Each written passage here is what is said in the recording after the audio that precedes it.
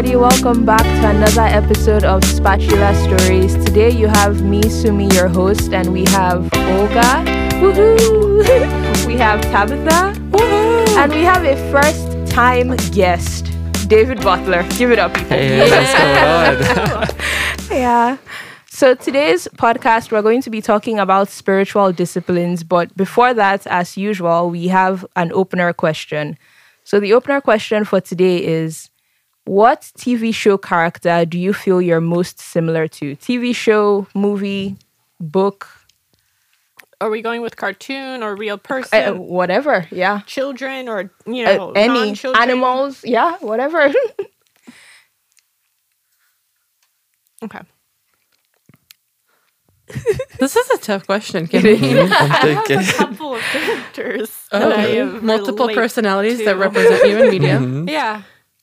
I have been told I look like the character from Cloudy with a Chance of Meatballs, the lady with the glasses. But I've also been told I'm pretty much a cartoon in my mannerisms. I don't know what that means, but here we are. But I would say I really like Anastasia, the cartoon, which I feel is maybe a bit of a cop-out considering a lot of things with that answer. What cartoon is this? Anastasia. Oh. I've never heard of it either. Oh, Disney I don't know. movie. Yeah. Okay. Interesting. Cool. I just looked up the... Do you mean the woman with the red hair? Yes. Oh, I see it. This is the... Yeah, so I can kind of see that. Yeah, from Cloudy with a Chance. Yeah, Okay. I've been told I look like her. Interesting. Okay. Which I don't know what that means. Like you saying, "Oh, you look like a cartoon." In some ways, it's a compliment. In other ways, it could go very south, depending who you say that to. Okay.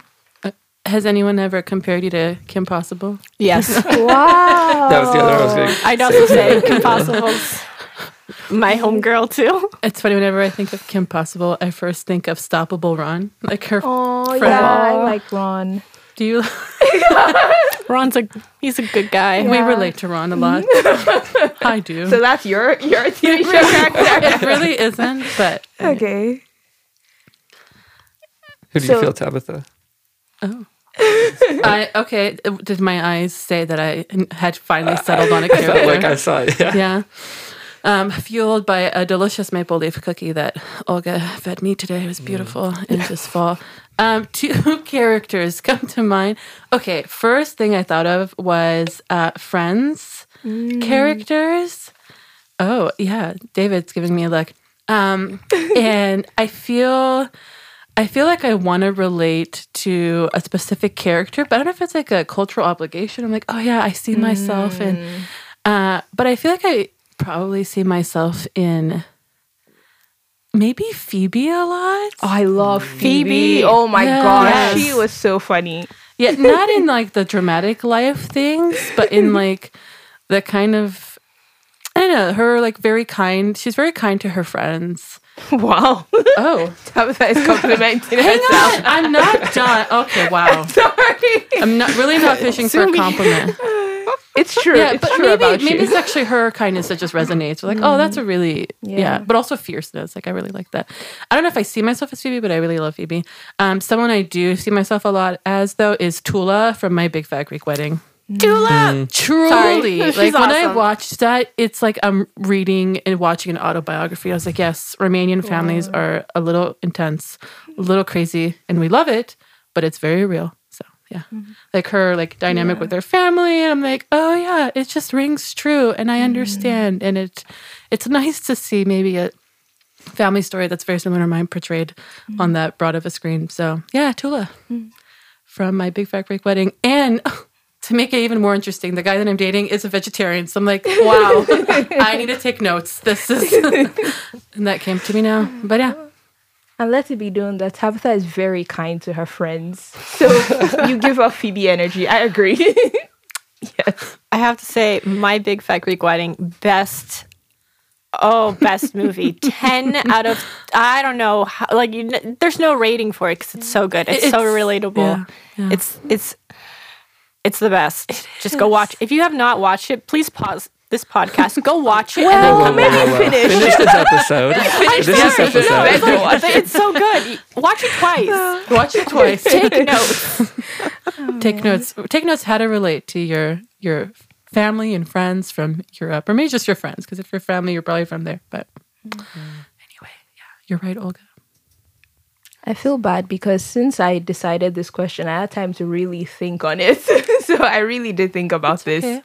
Yeah, and I think for me, it would be Riley from Girl Meets World. That's like a relatively newish, like not newish, but like it's a more reboot. recent. Yeah, it's a reboot of Boy Meets World. I actually don't love the show, but Sorry, Yeah. Boy Meets World is also amazing. yeah, I started that one. I couldn't really get into it. I don't know. But yeah, I don't It's know. 90s. Yeah.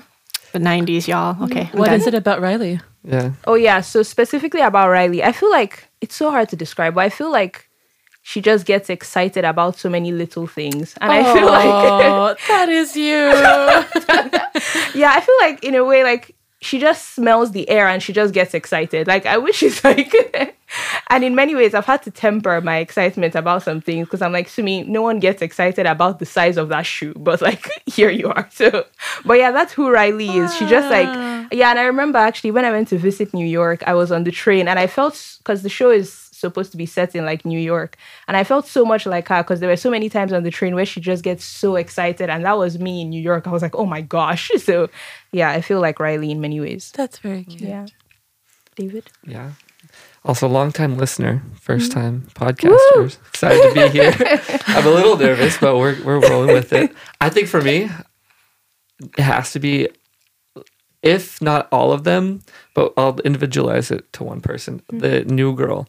I feel like, I don't know if it's because I'm obsessed with it. I love that show. Is that what you're Schmitz. into? Yeah. Yes, I think more though in high school and like my college years, I felt more of a Schmidt. Yeah. Now that I reanalyze myself and was rewatching the show, I was like, I really like Nick a lot now too. So maybe it's a little dynamic of both of them. But Interesting. growing up, or like growing up, but in high school, I was always doing like Schmidt behaviors or tried to reenact his like things. I was a big fan of that show. But It's such another good show. All these shows, Oh, y'all it's go a good watch show. them. Well, depending on your age and like, yeah. yeah. I will say, New Check, Girl, wait check with on your Yeah. parents if you need to. If you're 18 plus, decide for yourself. If you're under 18, go talk to your parents. Yeah, or reference There you the podcast we talked about how to watch Yeah. media. Ooh, look at you plugging our podcast. Yeah. Okay, cool. So before we get into the episode for today, or like the topic of today, I just wanted to highlight something that a longtime listener, hello Kicho, thank you for listening, sent me. So in the interview with Pastor Ben, I mentioned that when I was in South Korea and I was about to board a train, I noticed that a lot of people were looking at their phones, and we were talking about that in the context of like phone addiction. So this is what Kicho mentioned. So he said, I think what you saw is more of a lack of security than an addiction. Korea and many other Asian countries value a group. It is a very collectivism society. I know many people feel insecure when they are by themselves. The best way to reduce that insecurity with technology is to get connected with someone via their phone. That is why you see many people are on the phone call or use their phone to message one another. The feeling of insecurity is not only from the inside of a mind, but also from the outside, aka social pressure. The collectivism emphasizes groups rather than individuals, so people may look down upon those who are by themselves. Using a phone is a way to show that the phone users are connected, so they can feel escaped from the social pressure to form a group. Since 2010, the term, he wrote it in Korean, so I actually have no idea how to say it, but he said this term has become more well-known. It means to eat by yourself. Before then and still nowadays, sometimes eating by yourself does not look good in Korea because of collectivism. Using a cell phone is a way to have less insecurity from that case. I just found that there is a term called lunchmate syndrome in Japan. They have the same fear that their society looks down upon those who eat lunch without mates. I just want to let you know where Koreans are coming from in terms of their cell phone usage. Which I think, I asked him before I shared this if I could share it, but I think it's really good context to have. Yeah, just in light of the topic. But yeah. So yeah, moving forward to our topic on spiritual disciplines. So I guess first question is, do you remember when you first learned about spiritual disciplines and what did you learn about it?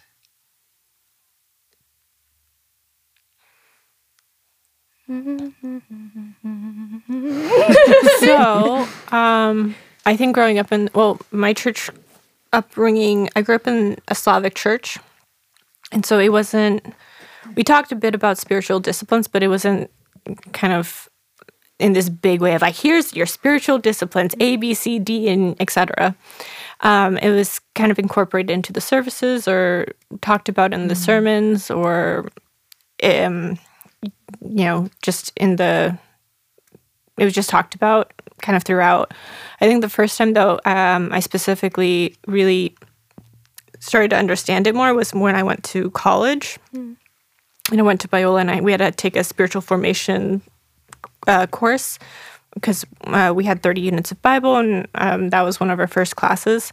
And so we had to go through a couple of the spiritual disciplines. And so there's one assignment where we had to fast for a day, and then the other one was we had to sit in silence for 3 hours. Wow.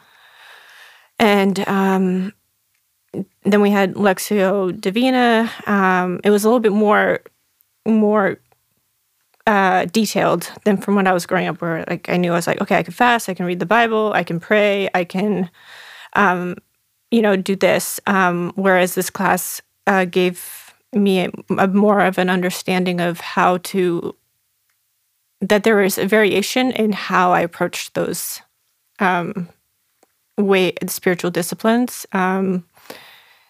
And how I approach like my reading of the Bible, and even now it's a little bit it's evolved from when I was in my teens. So I guess Okay, cool. And I guess I should specify like the way we're talking about spirit. Like I'm thinking of it like fasting, prayer, evangelism, because I know different people define it in different ways. But these are just this is just the way I think our church had.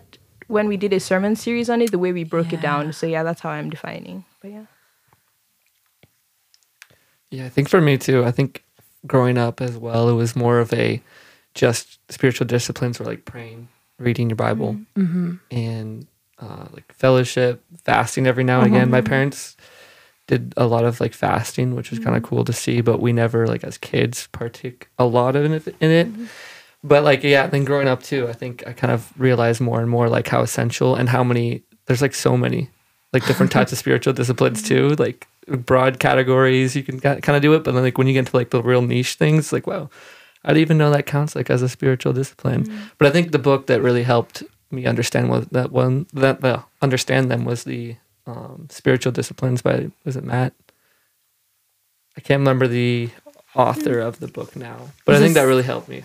Is this a book we read at First SF? I feel like it might be. I think I definitely probably heard of it through First SF, and then I bought it, and then I read it, and then I really understood like, whoa, these are like essential, and like a lot of them are like we should be practicing that I realized I wasn't practicing, and like I think it really helps to kind of like review every once in a while with like somebody or like what spiritual disciplines like you're lacking in. I think that really helps a lot. Like with my roommates, we do.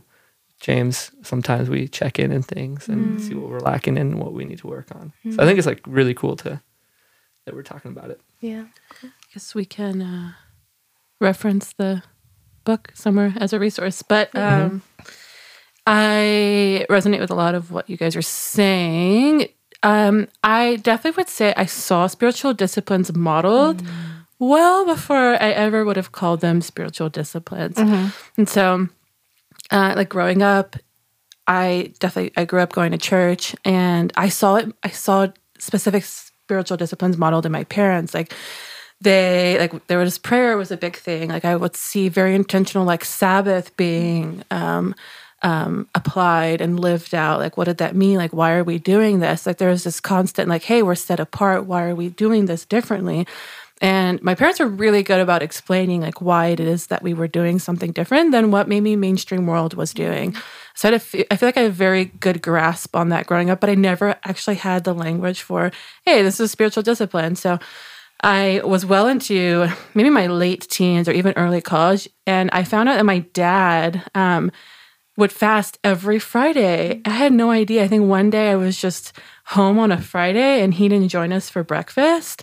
And I was like so confused as to why. And my mom's like, oh yeah, your dad doesn't eat on Fridays. I was like, that's weird. And he's like, oh no, he like fasts every Friday. And he'd been doing this for decades. And it was just really beautiful. Like I was very struck by this. And also like seeing my mom like growing up, she would like wake up and like first thing she usually does is like she like actually like sings and does like a little worship and devotional like. And it's honestly like now it's also very precious, but just knowing like that's how my parents have lived out their lives, like not perfectly, but very intentionally implementing disciplines that way. Really, really, I don't know, feel really blessed that I got to see that growing up. And coming full circle though, I would say I didn't really have the language for spiritual discipline specifically until First SF. We went through So assuming when you said that, I was like, yeah, that was like a Pastor Ryan sermon series on spiritual disciplines. And there was, so every Sunday we walked through a few. And so like confession was a big one that really changed my life. I think about that specifically. And shout out to one of our friends, Georgia, because this was one of the first Sundays I met her. And just like exploring what does confession look like in a church context among fellowship and in that type of with that type of fellowship. And so, definitely I think First SF has been very instrumental in kind of not redefining, but shaping really well, and very much calling out specifically what are spiritual disciplines we should be prioritizing. So, yeah. Just want to quickly say the book is Spiritual Disciplines for the Christian Life. And I was wrong on the art. It's Donald Whitney. Okay. Okay, cool. For those of you interested. Donald Whitney. Thank you. Yeah, thank you. This is actually kind of crazy because I didn't realize we had like so many similarities in our like experience with spiritual disciplines because everything you said is exactly what I was about to say. Literally. Sumi, this is scary. Yeah, it is kind of scary. Happened before. It's okay, we're friends. We can admit it. Yeah. I don't know if I want to make that public. Secret's out. But yeah, I was going to say the same thing that I don't think I was ever really taught like about spiritual disciplines like in those terms. I only just saw it like modeled like with my mom, similar to what you said. Just growing up, like I grew up in a church where at the beginning of every year we had like 100 days of fasting to begin the year. My mom would fast every single week. Hers was Wednesdays when she would fast, and like prayer. My mom would always wake up, like hers was in the middle of the night from like 1 a.m. to about like 4 a.m. She just like woke up, she would start with worship, then she would pray, and evangelism was like an every Saturday thing. But I think the only thing was, although I saw it modeled, I don't think my mom really understood how to explain why she did what she did. And I feel like to an extent, the way the culture was and the way the church was, it was more like we're doing these things to like move God's hand. Like it was kind of like we're praying. It didn't feel like we're praying to get closer to God necessarily. We're praying to like, so he moves to perform a miracle, or so he moves, which anyways, those are like different topics. So it was here at First SF that I really learned like these are called spiritual disciplines and like why do we even do them? And similar to you, confession like blew my mind because like that was what I had never like seen modeled. So that one was new to me. So I was like, oh wow, this is really interesting. So yeah, that's my experience with it. So I guess now another question is, if you were to explain to a new Christian or to a non-believer the importance of these disciplines, how would you do it? What would you say?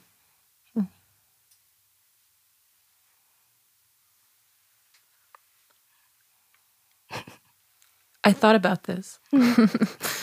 I don't know if it captures everything, but a way I would probably just define spiritual disciplines is like a pursuit away from gospel amnesia. So it's pursuing becoming more godly, and it's also like running away from like forgetfulness of the gospel. That's actually probably a more simple way. I'd say it's really, the temptation is very easy to forget. Forget about godliness, forget about the things that saved us to begin with.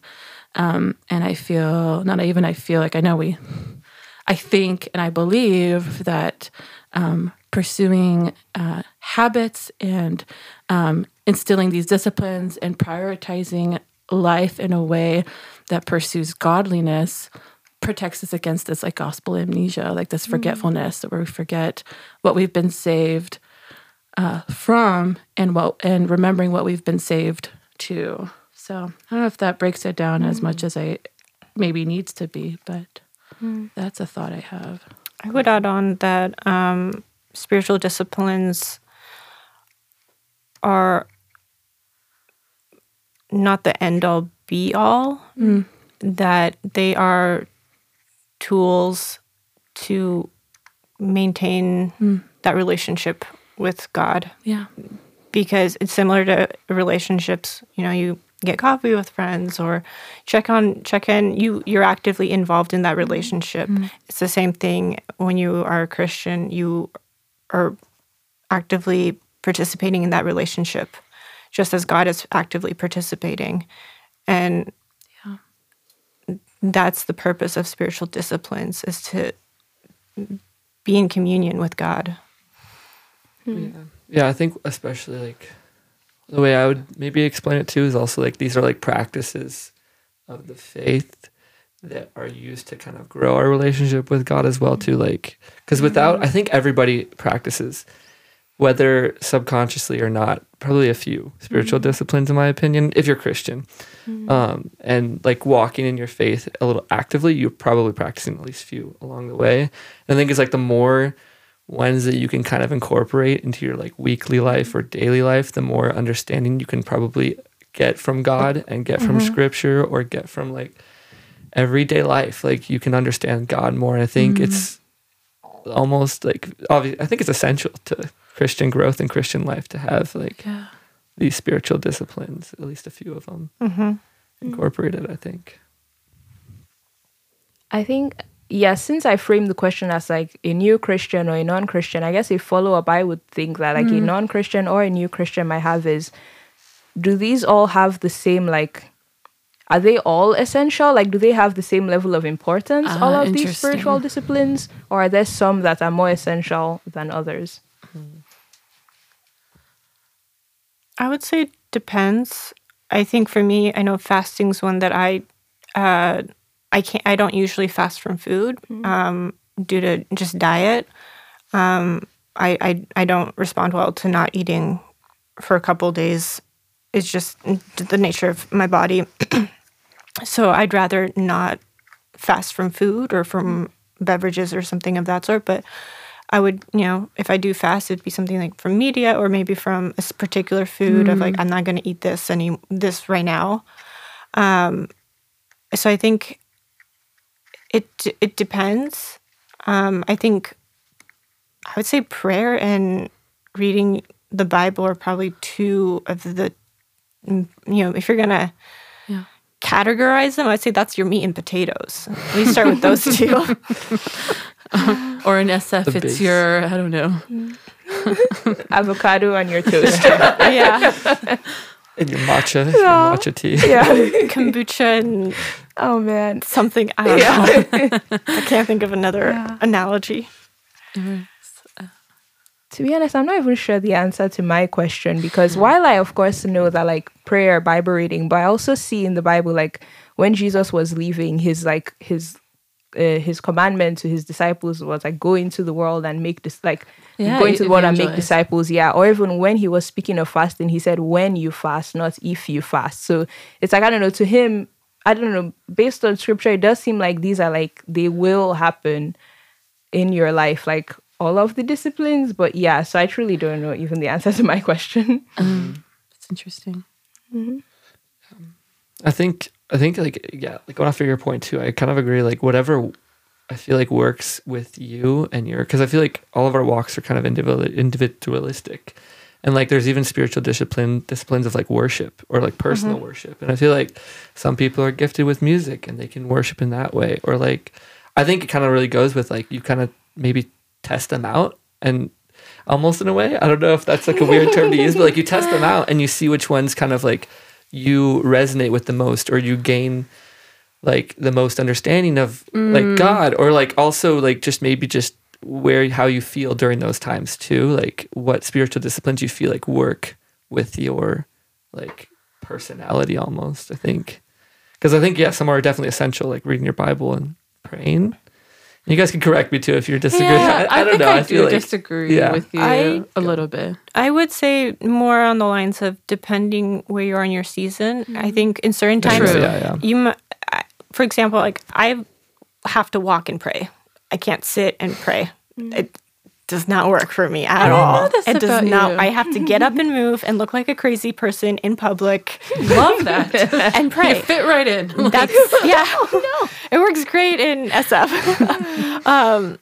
So there's, I think sometimes we can get into more of a very rigid mindset of like, okay, I have to pray, so it has to look like this, or it has to. I have to read the Bible, so it has to look like that. I think, and at times, sometimes you, depending on what's going on in your life, you might need to change it up a bit in a sense to see if maybe you will respond better to this, or it'll get you a little bit more focused. I know I've had in my times, I have had times in my life where I've read the Bible and I couldn't focus on reading, so I had to do it on audio instead. And other times where I could not do the audio, and then I'd switch back to reading, and then going back to text, or I would only focus on one verse, or just do massive chunks, depending on where I am and what's going on in my life. Yeah, that was also my thoughts. I feel like it might look different, but then I would think that the discipline should still remain. Like even the example you gave of like someone plays music, or maybe they're a guitar player. I feel like someone else who doesn't like music, their worship, they can still worship, but like it might look different for them. But I think that the heart of the worship should still be there. Or like what you just said, Olga, like prayer is still there, but for you it's walking. Maybe for me it's like, I don't know, sitting on my bed and praying. Yeah, exactly. So, I like to also add on, I think at the end of the day, it's about your heart posture in these disciplines. Yeah. It's just as in with a friendship or a relationship, it's just showing up. Because sometimes you're going to maybe sit down and pray, and you're in a reading, it's going to be silent. And it might be like that for about a month, 2 months, 6 months. But just showing up and doing it, especially in those moments when it's dry and the moments when it's a dark season, or cliche to say season, but I'm trying to like stay away from that word so many times because it's so cliche. Or chapter, like, sometimes there you go. There's moments in your life that are going to be very dry, and just showing up, and that posture of showing up, of going, I'm here and I'm ready. That is what is important about the spiritual disciplines. And then with time, you'll be able to look back and see what God's been doing. Last year in January 2021, I guess. Yeah, that was last year. I think at First SF, we went through the prayer, like the Lord's Prayer, in a sermon series. And I serve with youth here. And we did not yet have a youth pastor, an associate pastor. Shout out, Pastor Clark. We're really glad you're here. But so the youth leaders, we were going through that sermon series during our discipleship time with youth. And I remember Gwen led, one of our other youth leaders, she led in the middle school group the part on Give Us Today Our Daily Bread. She had a really powerful example that really stuck with me and struck me at the time. She's like, a lot of times when we come to the Lord in the spiritual discipline of spending time with God in the Word, we want the like Thanksgiving feast. We want the like mashed potatoes. We want the like gravy. We want the pie. We want it all. Like we want this like fullness of complete satisfaction. And she's like, that's just not realistic. Like we get that sometimes, but we're still called to be consistent and maybe not expect the whole full Thanksgiving like meal of even closeness and intimacy, but like knowing that, hey, like this consistency, like Olga, you were saying that, like showing up, like this consistency, like sometimes it'll be a snack, sometimes it'll just be like, plant-based protein, but you keep going and but like even if it's not as satisfying, like there's value to the showing up and the consistency. And then something else I wanted to say was, that our Christian lives a life as a Christian is identified by a life of sacrifice. And I think that shows up in how we live out spiritual disciplines as well, right? It's not a pursuit of winning the Lord's grace. Grace is already, we haven't done anything to earn it. It's not in pursuit of grace or even in pursuit of reconciliation. It's because of this, I want to get to know the Lord better, and also become more refined and more identified with living a life of sacrifice. And so sometimes that means we're waking up earlier. Sometimes we're walking on the streets of SF and we're praying. And I think something else I was thinking about is, sometimes I can say I personally get stuck in spiritual disciplines looking a specific way, it's got to be this way, or it needs to be looking this way. And that's not true. I feel like there's a legalistic box that I have to continue to get out of, because that's not true. I think there's a temptation for me, and maybe for others too, to think that as a Christian, as a believer, it needs to look this way. But back to the heart of it, and also just the honest, earnest living out in spiritual disciplines of praying. And I have something to add on. Please. Sorry. Yeah. I think going back to your point of as Christians, we sometimes get into that rigidness of it has to look this way. It has to look like I have to have my Bible out, have my cup of coffee, have the sun shining down this certain window, the Instagram a certain shot. desk, in this certain chair. I cannot be disturbed. I cannot. There's someone I follow on Instagram, Felicia Mason-Heimer, and she's talked about. Love her. Yeah, she's talked about how she approaches, her time with the Lord, and it's evolved over time. Before she was married, it looked different, and then when she was married, it looked different. Now with raising their children, it has definitely evolved, and I think she's a great example for me to see of. I'm also of just changing, being adaptable to where you are in life. You're not always going to be 19, fresh into college, and you're not always going to be a 25-year-old who, however many years after college. Things are, there's different moments in your life. There's different chapters, different, levels in life. Yeah.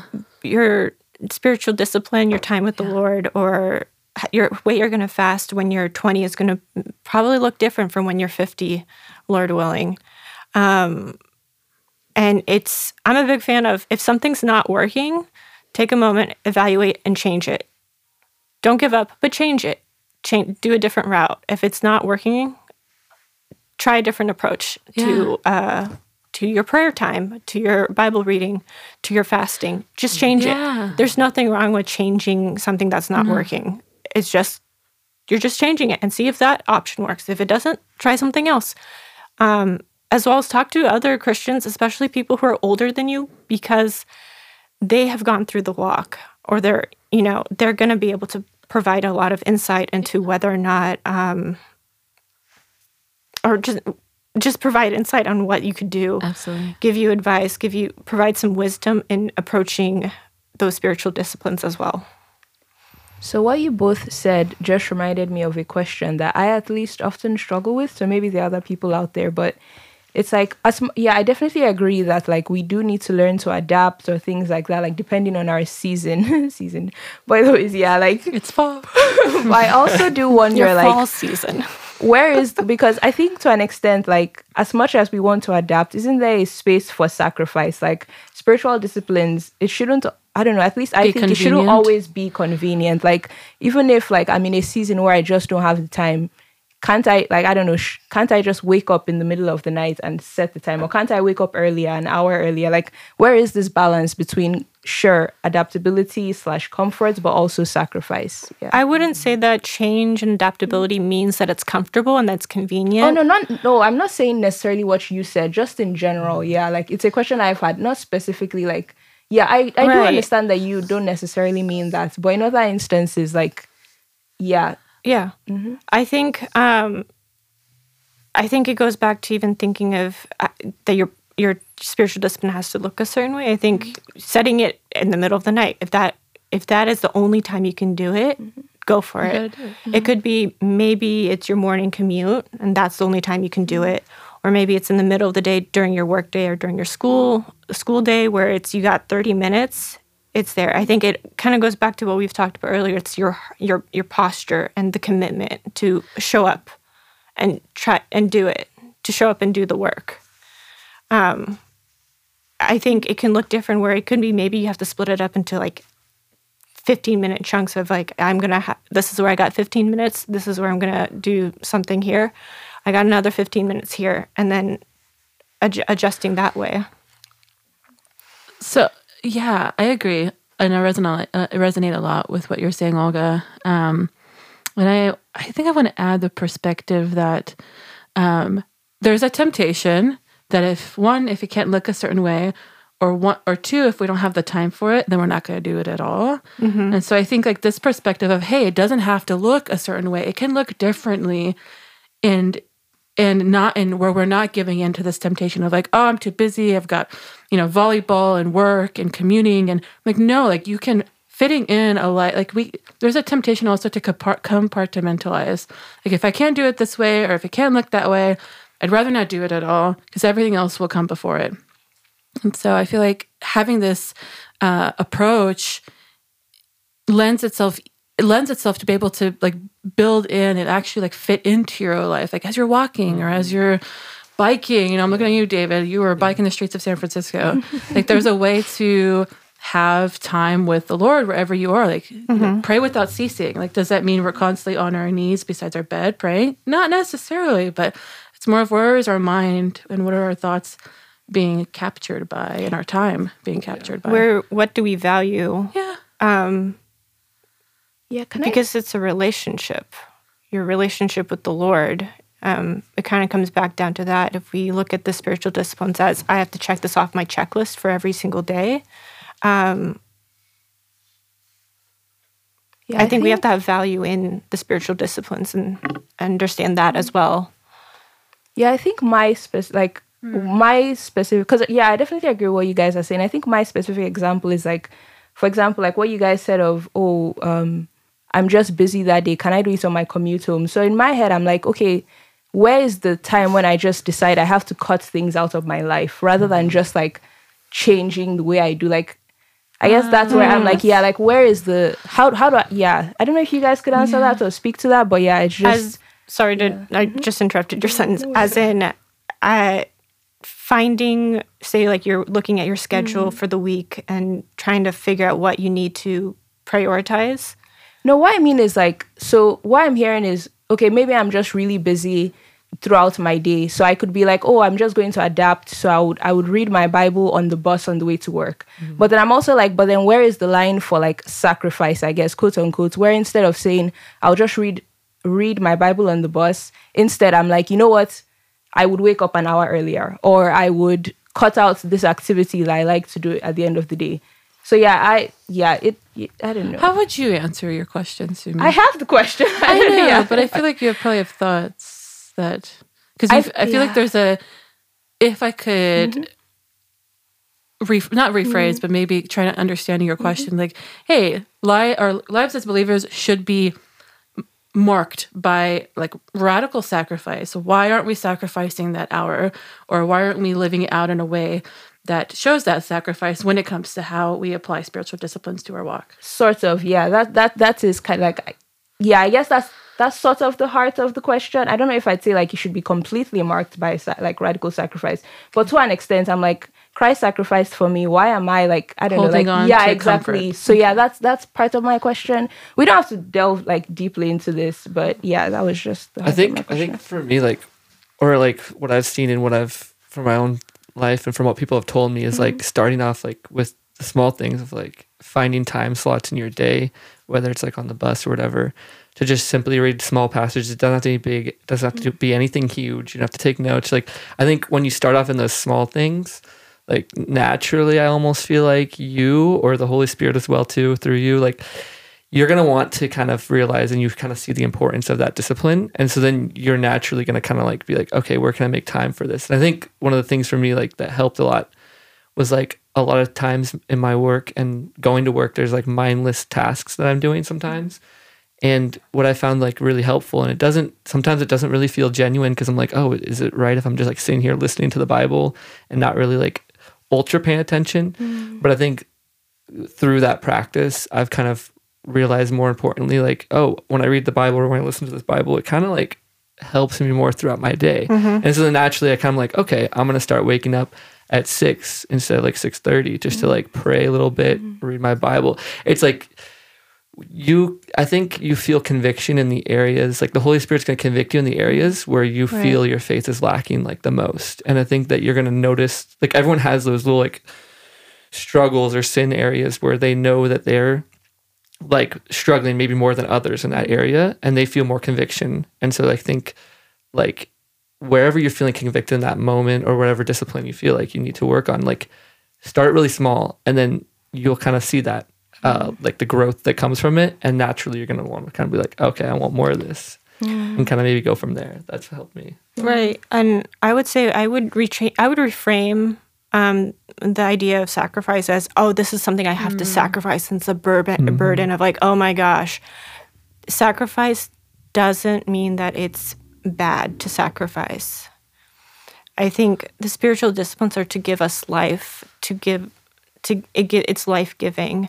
If we were to reframe, I recently watched a video talking about Sabbath, where if we look at Sabbath going, here's everything I can't do, if you reframed it to, if I'm doing things that are life-giving on my Sabbath, that is what the Sabbath is to give us life. Because that is our God. Rest. Is rest. We come to God for rest. We come to Him because He is perfect and He is loving and He is our Creator and He died on the cross for us. And I think it goes back to the heart of why we worship, the heart of why we pray. I think with sacrifice, when God calls us to sacrifice, at least in my experience, I do feel the Holy Spirit telling me that this is what I need to do. And correct me if I'm wrong. If I say something heretical, please forgive me, whoever's listening to this. I would say that God, with sacrifice, it's not necessarily something we have to actively try to keep pursuing to sacrifice. We have to trust that God is also working in our lives. It's not our strength to figure out how we have to sacrifice. The Holy Spirit will prompt us. God is also working in our lives. We have to remember that there's two parties in this relationship. When you're a Christian, is that it's you showing up, and a lot of times we're going to be failing. And thankfully, there's grace, and God is always going to be there. But also, God is also working in our lives, and He's also working actively in other people's lives. We have to remember, and we have to understand, our job is just to show up and be ready for Him to use us. I think, Cameron, one more thing onto your point or question, Sumi, is like, instead of thinking about it as a sacrifice too, like kind of almost flipping around, like what can you gain? Like truly, what are you gonna achieve from like sleeping 30 minutes in more than like your time? Like you're gonna get 30 more minutes of sleep, which is great, but it's not gonna affect you like I would say that much throughout your day, maybe. So kind of like flipping around, like, okay, instead of like making it a sacrificial thing, being like, what can I like achieve through doing this, or what can I learn from doing this? What is gonna be the benefits, and kind of seeing like, most of the time, reading your Bible is probably going to, or praying or practicing, honestly, any spiritual discipline really does kind of outweigh almost anything else you can be doing with your time. And it kind of is hard, obviously. I'm not even perfect in this. Truly, I'm not. I fail a lot in this. But we're also it's very really important. fallen. It's a good reminder. Yeah, it's like really interesting thing to kind of trick your brain into being like, okay, instead of thinking of it as a sacrificial thing, thinking about like, okay, what am I going to get out of this that I couldn't have gotten with this 30 minutes of sleeping? Like I could sleep more, or I could do this one thing more for like 30 minutes, but Sorry, time to go. No, I didn't even say anything. I just had a thought, and David already saw that I had a thought. Thank you for seeing me. I feel seen. So I think a question we can say, or a comment we can make, is what is spiritual disciplines not giving us? And what we're not getting from it is we're not winning favor from God. And I feel like there's a trap there somewhere. We're like, well, if I do this, then this is going to happen. You know, that actually, as you were referring to, Sumi, in the beginning, like, oh, I'm turning God's hand towards me in a specific way. That's just not realistic. And I think we've seen this throughout, like, historical, like, Christian history, like this movement towards being an aesthetic, like this practice of self-denial in certain ways, as in to gain favor from the Lord. I'm not sure if it was Augustine who spoke against this, but I feel like that sounds right. Out there, people, you can correct me, but it's definitely shown up before. So like this very almost monastical approach to spiritual discipline, or self-denial even. And I think, Olga, what you were saying, like, hey, like the Holy Spirit still is refining us and convicting us. And if there's ways that the Holy Spirit is convicting you, like, wow, I'm not sacrificing there, I think we need to lean into that. So I don't think it's a one size fits all. It's how am I growing? Am I leaning into the Spirit? Like, is the Spirit convicting me in a way like I should be sacrificing and waking up this earlier this way, not making this more convenient, but maybe more of a greater demonstration of my love and desire to grow closer to God. And so I don't think it's a one size fits all for that very reason, because the Spirit works differently on different people's hearts. Like something that you need to grow in may not be the same thing I need to grow in. So the Spirit might be convicting you and pushing you in a specific way that wouldn't, like maybe there is a call right now in someone's life, like, wow, I should be sacrificing this way. I'm really building comfort rather when I should be living more sacrificially. So generally, yeah, we should be pursuing sacrifice, but it's going to look different. And so, but I think that also is a reliance and a trust on the Spirit that we, as we're growing closer, He will convict us.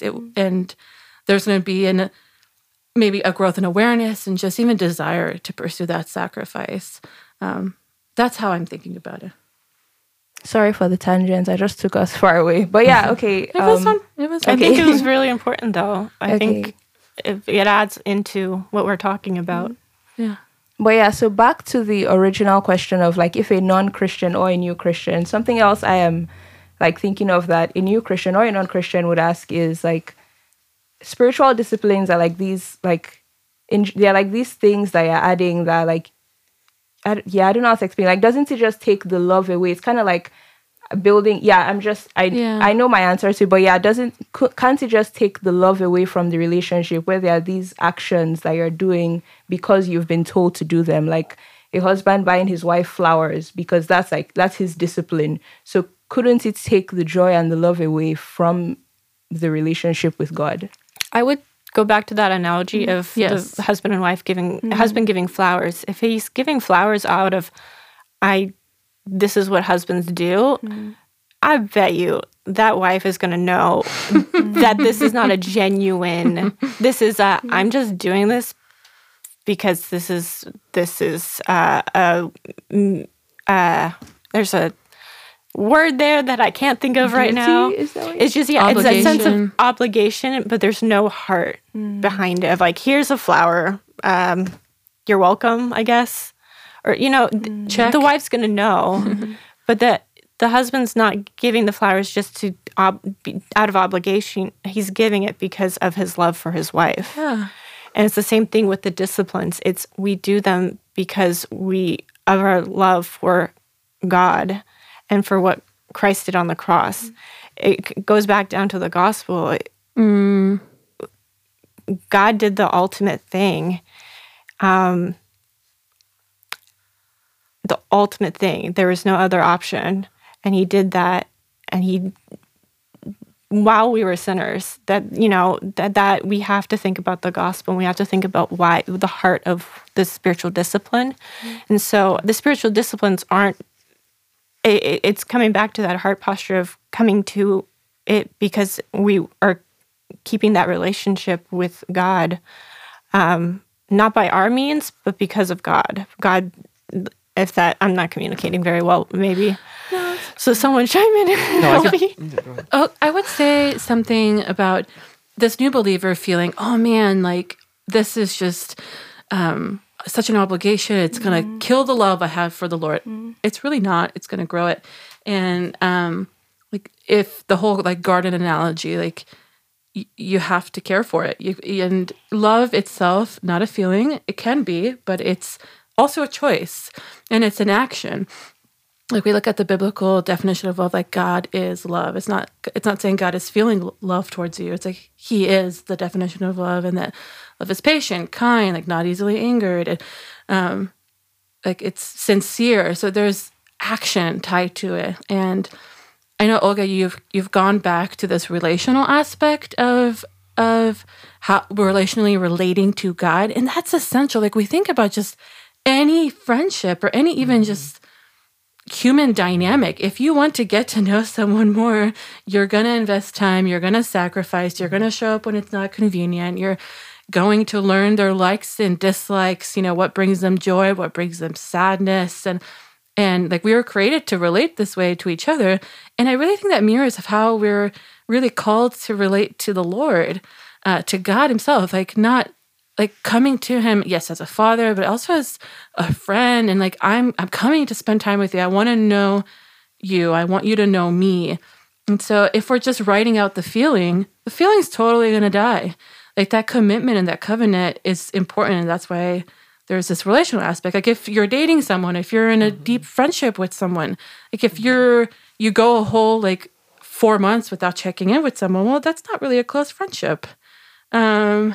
It's not really a close friendship. And so, and maybe I'm superimposing my own perspective on that, but I think generally people would agree. If you talk to someone once a year, maybe you're not best friends. I think too. Sorry. Oh no, David, you can go ahead.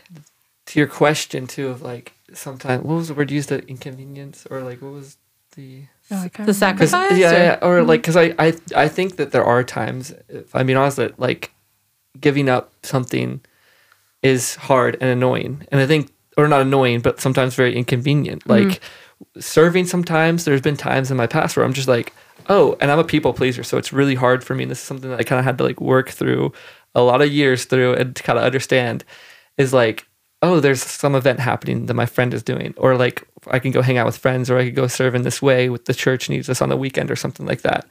And it's like the times that I have chose like those friendships over serving, I will say the times where, and versus the times where I've chosen like serving in that moment versus like hanging out with people, is like unmatched in like my fulfillment and my joy that I get from serving the church. And I think that's something that like you kind of have to like learn to sacrifice. Like I guess with the Christian faith, I think there is like automatic sacrifice that comes with some things, and some things that you have to give up. And I think where was I going with this point? But the inconvenience, it may seem like an inconvenience, you're gonna like grow, you're gonna like love it a lot more. I guarantee anybody who is listening and having a hard time with like the idea of sacrificing, because I think in high school too, I know we have like a lot of young listeners, like in high school it's like hard to like give up those times when you're hanging out with your friends to go serve, or like all the church. Extracurriculars, yeah, and those things too. It's like, but I'm telling you, take it from somebody who has experience in this area. It's good. It's way more fulfilling and satisfying, and you feel like God using you. There's no, I think, greater feeling growing than that. You. Yeah, and sorry. I think the way I would answer this question is probably might be a little bit different, but of course I agree with everything you guys said. But being honest, I do think that like there are ways that spiritual disciplines, depending on how you engage with them, can suck that joy from being in a relationship with God. Like when it just becomes like a chore or something that I have to do, or like, so I guess just back to the initial point, I would just tell, like, I don't know, if this is like a new believer, I'm like, maybe like you said, switch it up, because I feel like that's the difference. Like people always liken it to friendships, but I think there's a really big difference, because with friendships, I don't just show up every day with the same, like it isn't the same like thing that we do every day. Like the way we engage with each other is different. Like we might call today, we might text tomorrow, we might see each other, we might get boba. Like, but with the Bible, sometimes, like we said, like the disciplines can feel like this. Open my Bible, like that, like sameness can, to me at least, it has taken out the joy sometimes, just the sameness of it, the sameness of prayer, the sameness of reading my Bible. So maybe, like we said, like if you could switch it up, if you could, make it look different, if you could, I don't know, engage with the, like, with the Bible in different ways, engage with the word in a different way, like it can help with like keeping that joy. And while I agree, love is a choice, I think it still is a feeling. Like I don't think it's true. either or, which that's a whole other topic, but I don't think it's either or. I do think we should still love God with our hearts as well. Like it shouldn't, it's not just actions and mind. Anyway, so that's a whole tangent. I love you guys, just so you know. Okay. Also, last thing, sorry, I meant to touch on this while I was making my point or whatever. I think it also has a lot to do with the heart too. Like you're saying, because sometimes you're not going to feel it. And I think if you're like, even when you're serving, like there have been times where I've served in my past too, where I don't have the heart of it and you don't get anything from it. Like truly, like if you're going into it being like all grumpy, like, oh, I have to give up my plans for this. This is a sacrifice. And you're viewing it like, oh, this God's going to use me in this way. Or like you're going into it with like this mindset of like I'm going to get something, like I deserve something out of this. Or like, I'm giving up this, God, so you got to help me in this way. I think like heading into it with a right mind and a good heart is like probably like the most important thing to do. And that's a thing I think a lot of people tend to struggle with is like you're giving up something so you feel like you mutual exchange of that kind of thing, Yeah. I think Like that, a contract. also on Tuesday, Thursday night, we had like a theology dinner and we were talking about the idea of delayed gratification. And I think that's like such a huge thing in our in faith. But this is a different tangent for a different time, maybe. But I think it comes a lot from that. Like we won't maybe see the benefits or like the small things that we plant in our Christian life. Like we were talking about like delayed gratification of like interactions with our people in our life. Like we might mention the gospel one time and then we'll see them in heaven. And it's like, oh, like God's like, he used you in this way to make this person or to like create life in this person or bring this person to him and that kind of thing. It's going back to the even the parable of the sower. Our job is, the seeds. Our job is literally to just be planting seeds. God does the rest. It's not our responsibility to grow the seeds. It's our job to maintain them, or to still do the work. But really, we forget that God's faithful. Doing the work. It's all, everything's bringing glory to God, and God's going to use you. There's also a great amount of grace in all of this. Truly. Seriously, because God's going to even use it when you're grumpy and you're showing up for surfing. He's still going to somehow use that. Yeah. I could cry. That's so true. That's very exciting. But that's my additional tangent next to David's.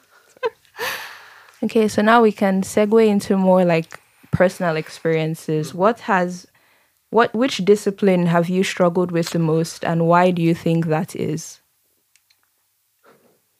Out of the four that we are focusing on? I guess for me, it's like the way I broke it down was like fasting, prayer, Bible reading, worship, evangelism. But I mean, if you define spiritual disciplines, like if you have a different breakdown, then whichever one do you want to include?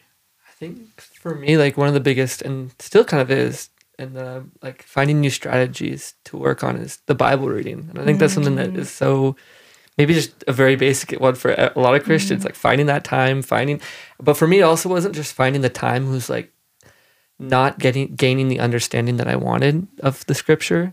Like I kept comparing myself and being like, oh, I'm not as knowledgeable as this person. And I'd read the Bible and be like, God, teach me, like help me to be like this person who understands you and knows your scripture.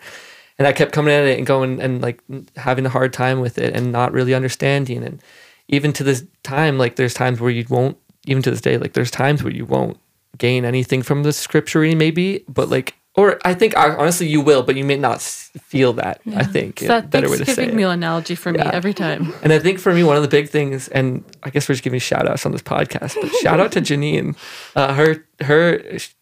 She shared like on one of the Tuesday nights about like scripture reading was it the topic? this hermeneutics? Thank you. During the hermeneutics thing, and she mentioned just like listening to the Bible, listening to the full chapter, like first, like full book. But like listening to the Bible is a great way to like kind of segue that and kind of like almost like dip your toes into the Bible reading, because like where you can find time between like listening to music. Like I listen to tons of music, and I think that like replacing that with scripture reading has been really helpful. And then now it's kind of like Awesome. also making me want to read it physically, like opening my Bible, like.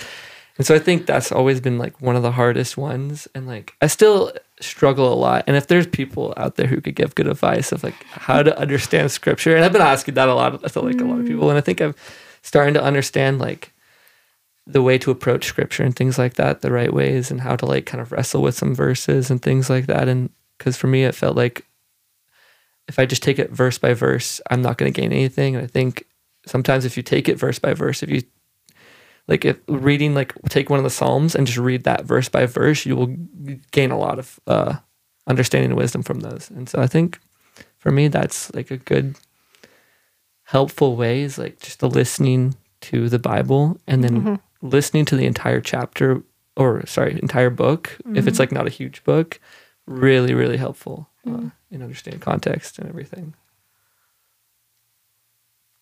A struggle and a strategy. Yeah, I don't know. I like it. It's just something that.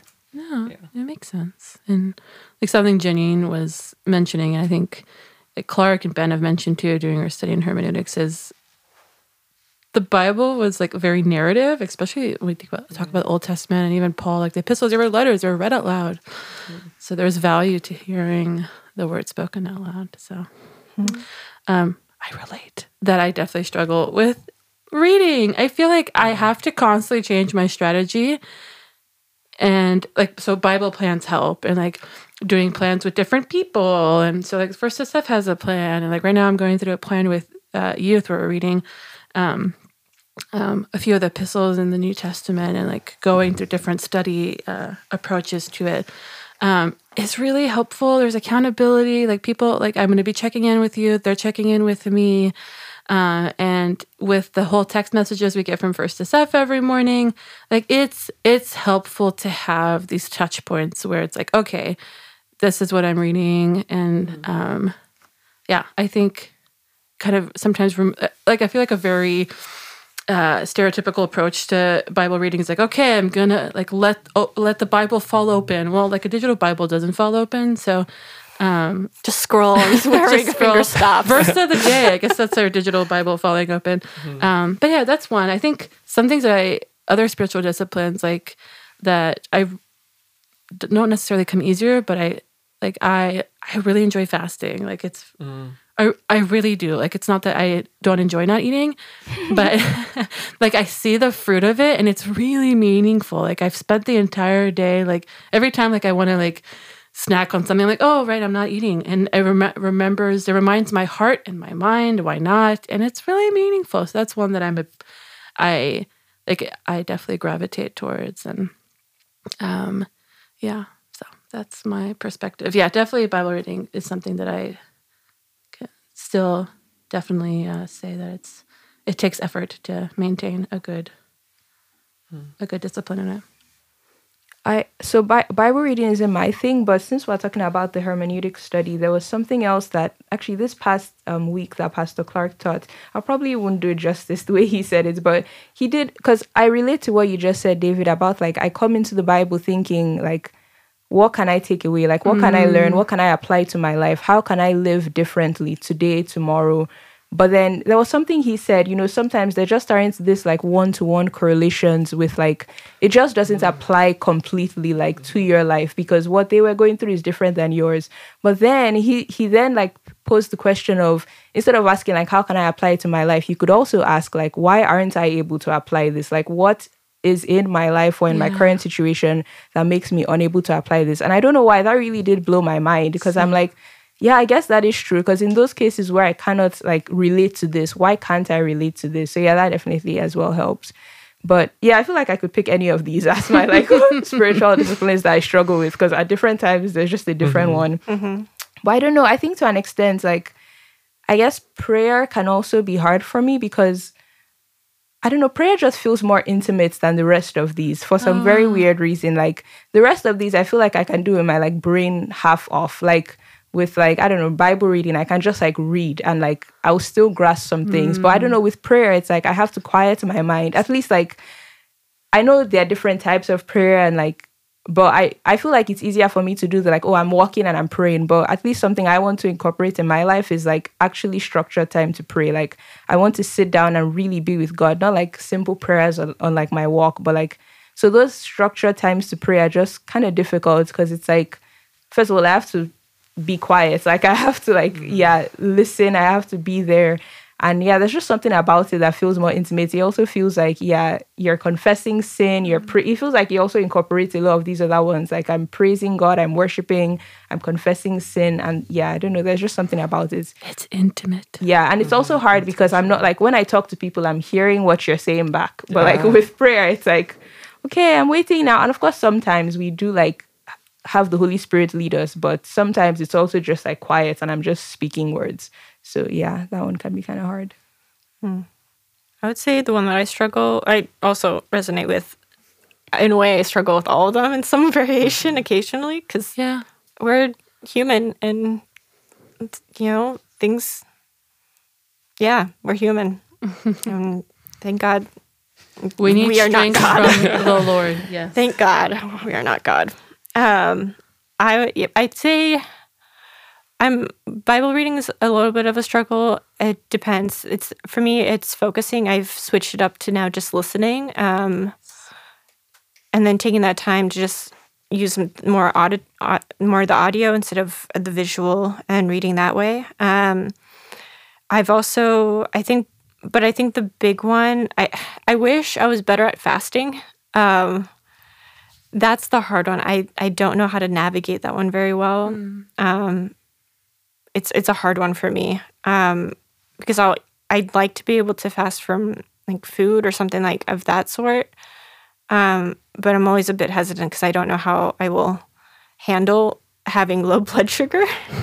It's hard. The realistic reality of that. And then, but I do enjoy fasting when I can fast from like technology or I don't know, like sugar. I've done just sugar. That's or something more like on those terms. I think one that I really like, but also occasionally do struggle with is silence and solitude, where you're alone and you're sitting in silence. And what I do is I usually take a verse and I meditate on that one and think about that one. And I don't touch my phone. I'm just sitting in one spot. But I really appreciate that one when I can do it after I've done it. But in the moment, it's a struggle because things happen. Actually, another one that comes to mind, and this is a little bit more, I don't know, personal, or I don't know, it can be weird, but giving is a huge discipline that I actually struggle with and continue still. Like, actually, it's funny that it just popped. I think it's probably the Holy Spirit conviction.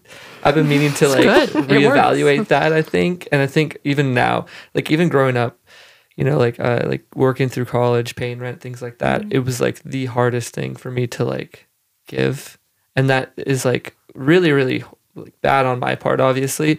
But I think it's really hard. Like that's another really hard spiritual gift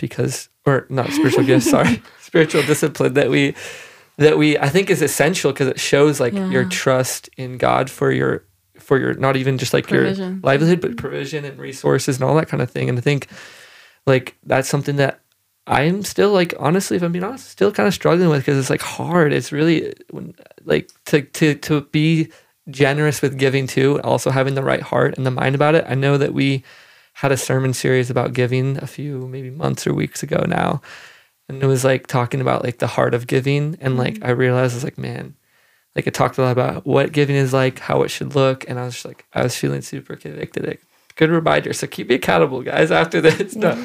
Well, now the whole podcast audience. I know. Let's go. Isn't the sermon for tomorrow also a like strategic generosity? Okay. That's going to be great. Check out Joel's newsletter. Amazing. He always sends it with the sermon. Sermon notes. But I think that's one of the ones that I think is especially like almost like I feel like a lot of people maybe in San Francisco, or if you're living anywhere in the world really, where like finances are tight and you feel like you can't give. I think give. It's so important. There have been so many times where I've seen in my own personal life, my parents have so many stories of like they're always really good with teaching me how to give and showing me how to do that. And my dad always, whenever you have a phone call, like growing up, when they first moved, they're like, oh, are you making sure you're giving and things like that. And it was always like a weird topic, but he would always be checking on me.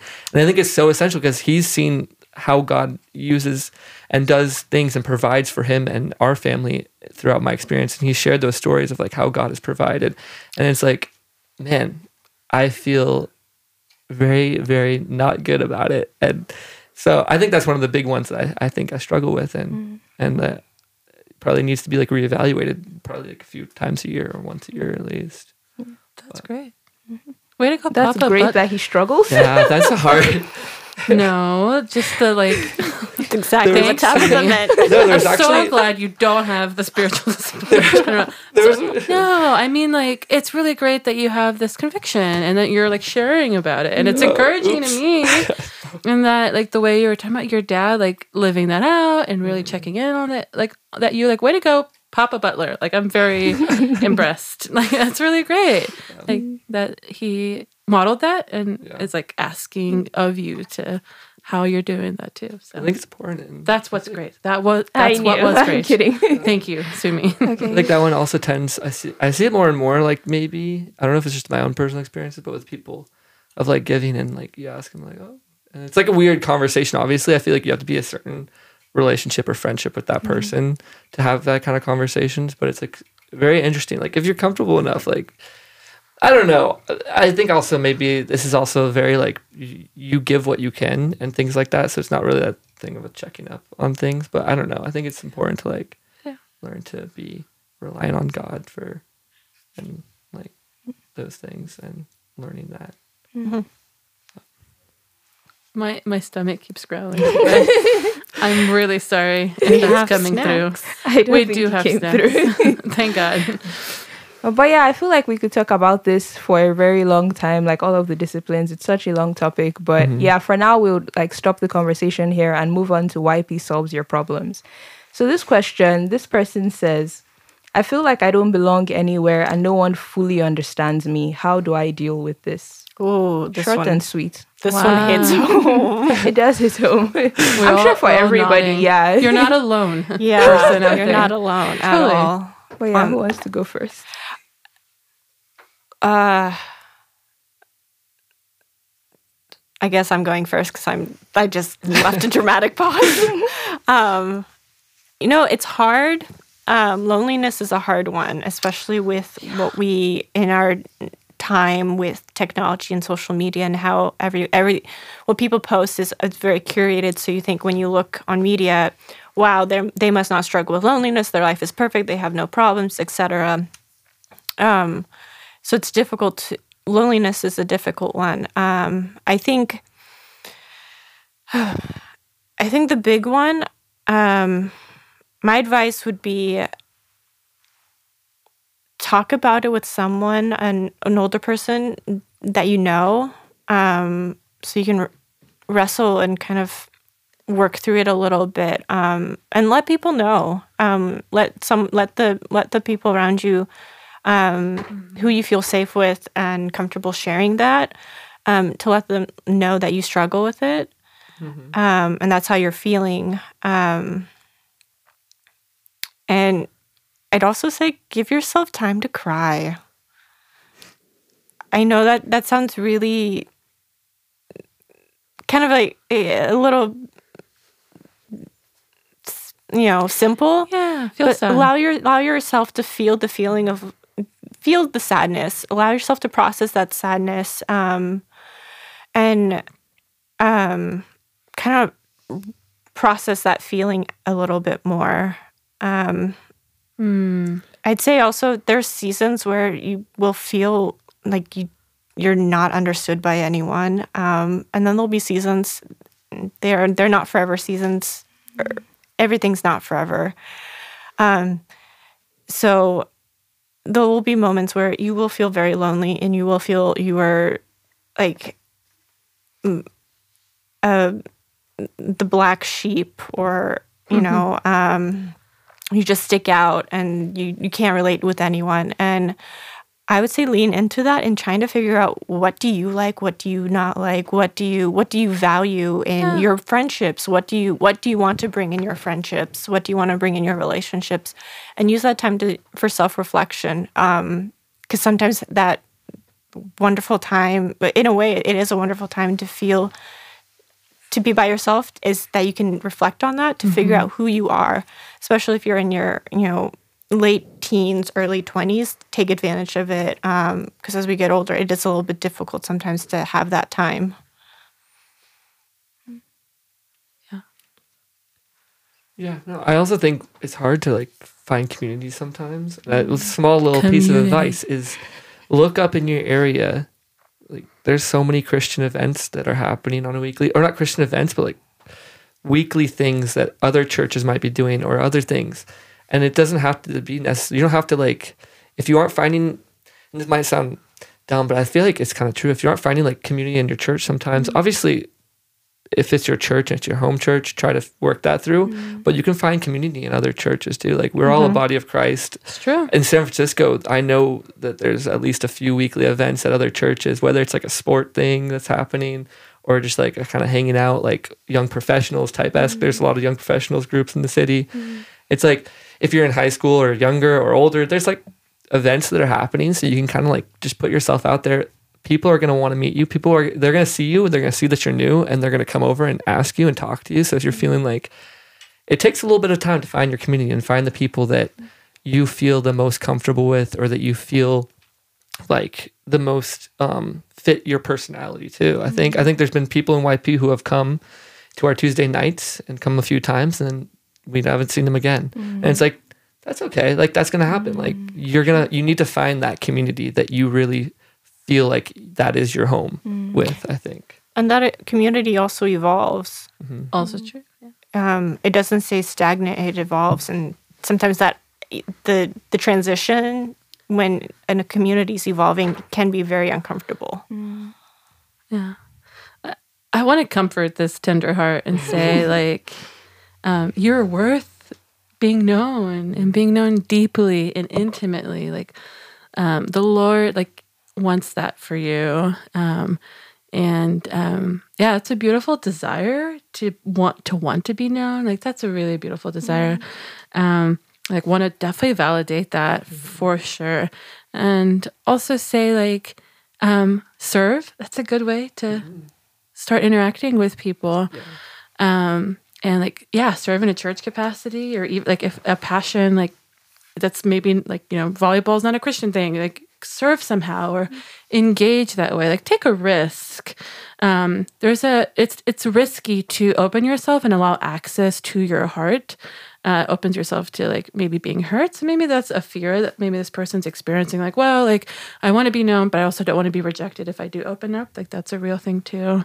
And I'm not saying go like callously open up to anyone, but like building relationships, it takes time, but it's a great desire to want to be known. And like loneliness is real for sure. But also know that there are people who want to walk with you and want to do life with you, and that you are like valuable, and you're worth doing life with. Like we are designed to do life together. Like I know Sumi often jokes like, oh, do life together, community. Like it's a thing I say a lot. But like truly, it's such a gift, and it's a gift to be able to do that way. It's a gift to be able to do that for you and for each other, because life is lonely, and there are things we can bear together in community.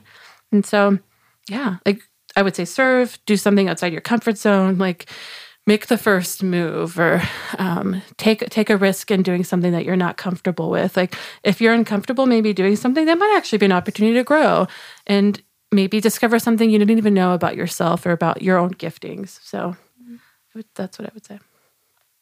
Yeah, I think my only addition to this is, because I definitely relate to this question on a deep level. Yeah. But I think for me, like initially I thought like, of course, joining community is so helpful. But I think it really helps when I realized that ultimately, I don't think anyone on this earth will ever fully understand me. I think like ultimately only God fully understands me. Like everyone is unique. Everyone is so different. Like people will misunderstand you. Conflicts will occur. Like tension. Yeah, like tension. People, yeah, it's just like no matter how much someone tries, no matter how much you're in community, which of course is still really useful, people will misunderstand you. So maybe just coming to that, like accepting that like this will happen. And something else that has helped me, at least just like as a practical suggestion as well, is like what exactly do you feel misunderstood about? Like, I know for me, like one aspect is like being an international student here. There's so many norms are different, culture is different. Of course, there are many other areas, but with some things, I feel like there are just times when like people just aren't understanding the way like I am coming at things from, or just, different aspects. And I know one thing that helps is like having a diverse group of friends as well. So sometimes if I'm really feeling that brunt of like, oh, being an international student is what's affecting this, I go to my Nigerian friends and I'm like, hey, this is something like, or like, I don't know, I lean on that community a little bit more at that time because I'm like, okay, I really feel like I want to be understood in this way and people around me aren't understanding me in this way. So that's just, that's like a practical thing. So maybe you have friends that like, I don't know, maybe it's like your dreams are different, or like not like sleep dreams, like your life goals. Maybe that's in one way that you don't feel understood. You feel like everyone around you has a very like linear path, but you feel like your aspirations are so different. Maybe find friends who also have different, of course, like godly relationships, ideally, but still like find good friends who can like understand you in that way. So ultimately, and like challenge you. Yeah, of course. Yeah. So but still, anyways. But yeah. We love you, listener. I hope you're okay. We do. Also, shameless plug. Maybe First FYP wants to love you well. So True. Yeah. Maybe. But yeah. Anywho, well, thank you guys so much for listening to this episode, and thank you guys for contributing and like just being part of this podcast. And we'll see you in our next episode.